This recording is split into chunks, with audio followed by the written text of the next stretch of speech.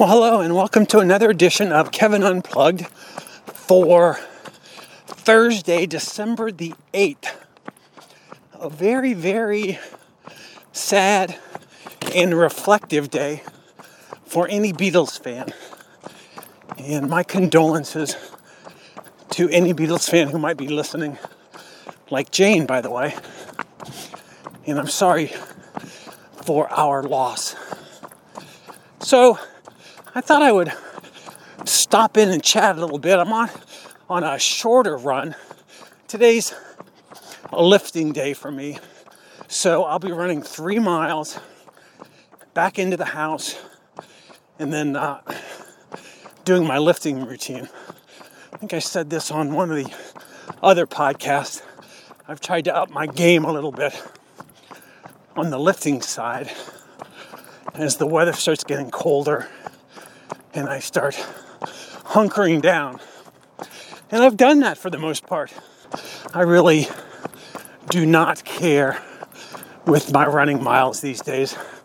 I'll have to start worrying about that before too much longer, because right now I've got a half marathon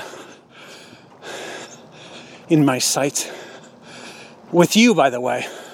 This is that one we're all doing together, by the way. So make your plans. March the 18th and 19th. So I find myself having to spend an inordinate amount of money these days. Let me explain a little bit. I was bringing let me start by saying I find myself in the market for a new car. My old car is still working, but let me explain. I was bringing my son home. Today's Thursday, so this would have been Monday night. It was rather late. I picked him up at the gym at about 8. So it's probably 8:15, 8:20 when I pulled into my neighborhood. And just as I was getting ready to turn onto my street, which means, by the way, I live at the end of a cul-de-sac, so I was probably 10 houses away. It was rather dark, and in front of me runs a deer. Of course, I slammed on my brakes and missed him. Yay! However, as most of you know who have got any sort of experience with hitting deer, he wasn't alone. There was another one, much dumber deer, by the way, behind him, who ran full speed into the side of my car. And a couple things happened. First, I think my son, who was sitting on the passenger side, right at the window where the deer made contact, I think it made him loosen his bowels pretty quick. He was pretty scared. I was scared too, but at least I was on the other side of the car.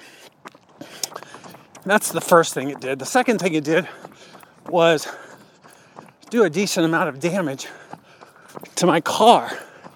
Now, it's got dents on the side of it. And my car, by the way, is a 2011 Nissan Quest. And my wife bought it brand new back in 2011. And I inherited that car when she got a new one a few years ago, and mine was falling apart. So I took hers, she got a new one, and I've been driving it ever since. And I'm fine with that. I think it has about 175,000 miles on it. And I've never been one who cared about what sort of car I drove. In fact, sometimes I enjoy driving an older car. I was at the grocery a few weeks ago, and some small child, as I was putting my groceries away, some small child in the car next to me opened the door and hit my car. My response was, who cares? So much so that I didn't even go over and look. The mother looked at me, we made eye contact, and I just kind of waved my hand and said, don't worry about it. Now, if that had been a brand new car, or even a year or so older, or a year so old, I would have been rather upset. So I kind of like the idea that I don't really care. And I don't really care what kind of car I drive. So anyway, what it did do to the car, beyond the dents, they're not huge dents. The window still goes up and down. The door's fine, opens, shuts, all that. Car is still drivable, but it completely shattered and knocked off the passenger side mirror. It's completely gone. Kind of looks funny. It's just like 3 or 4 wires hanging out of the side of the car. But obviously I've still been driving it. Talked to the insurance company. They've actually already, I don't have it yet, but they've already sent me a check.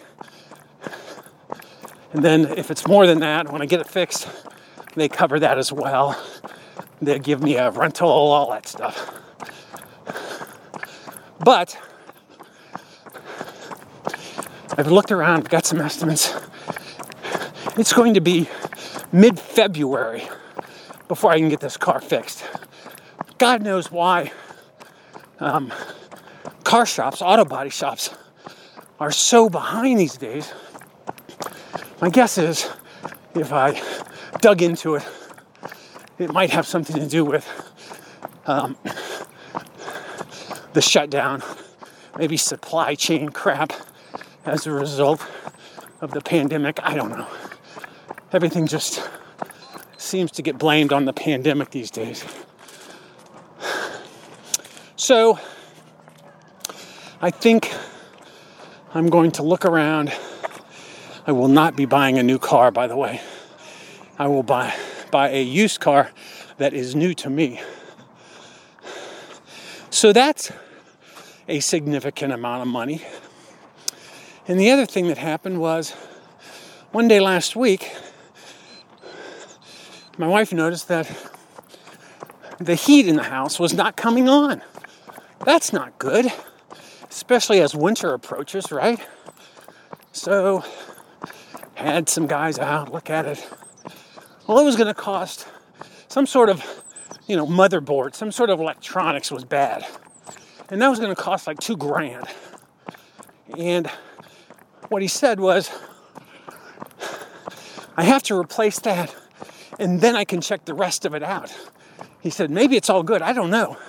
But we may replace that only to get it back working and find out something else is causing it. Well, I started looking around at these industry websites and discovered that the average furnace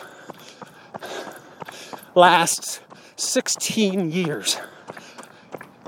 My furnace is, let me think a minute, almost 20 years old. 18, I think. So I'm kind of on borrowed time anyway, especially given the fact that I live in a subdivision and virtually everything in my house, at least that we have not replaced already, is builder grade. So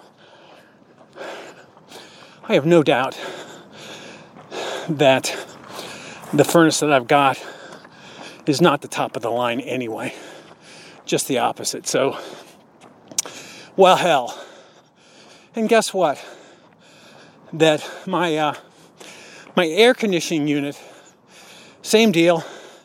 They last 15 years. And mine's 17, 18 years old. It went out a year and a half ago. The guy came out and we had a leak. The Freon was leaking out, so he put more in And he also put in some sort of a dye where if this leaks out, and he expected it would, he could at least find out where it's leaking from to see if he could fix it. And it has this old Freon that is, you can't buy it anymore with the environmental stuff. So, but he still had a couple pounds, put it in. So the bottom line is that air conditioning unit is on its last leg as well. So you can see where this is going. I chose to replace the furnace and the air conditioning unit. Merry Christmas to me. Oh well. Enough of my whining, by the way. I did want to mention something that came up recently. I started looking around. You all know that these podcasts, I've had to move them all to a different platform. And it's forced 100% of anybody who actually wants to listen to them to resubscribe. What a pain. And I don't mean just for me. I realize it's a pain for you guys too. And I'm not going to throw numbers at you, but I will say this. The downloads have dropped about more than half, like 60%. And I'm actually okay with that. I really could care less, unless I go to zero. But you guys know how big I am on building community. And I just want to make sure anybody who wants to stay part of this community has that chance. So what I would ask once again is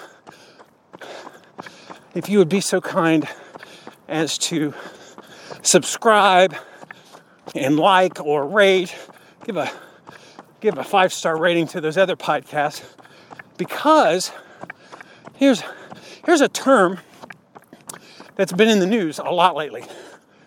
It does affect the algorithms. Those little mathematic choices that computers make to suggest things. And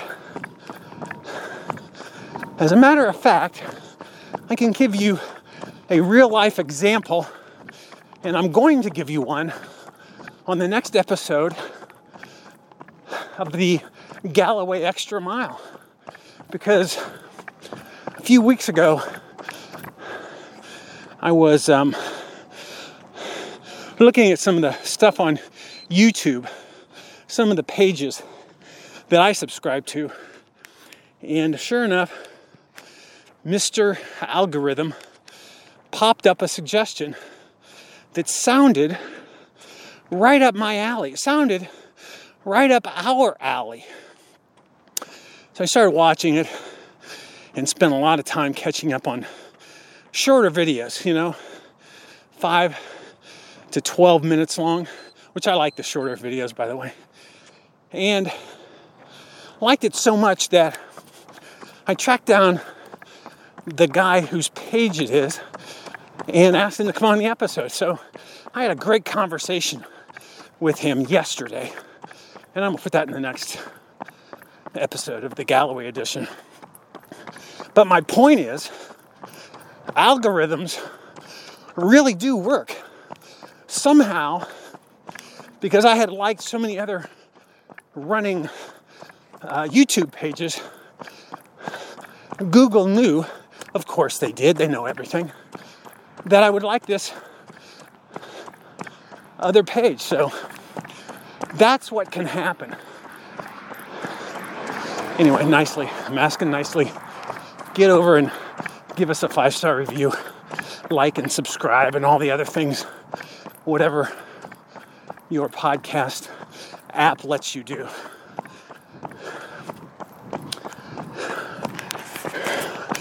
Lastly, I am still looking for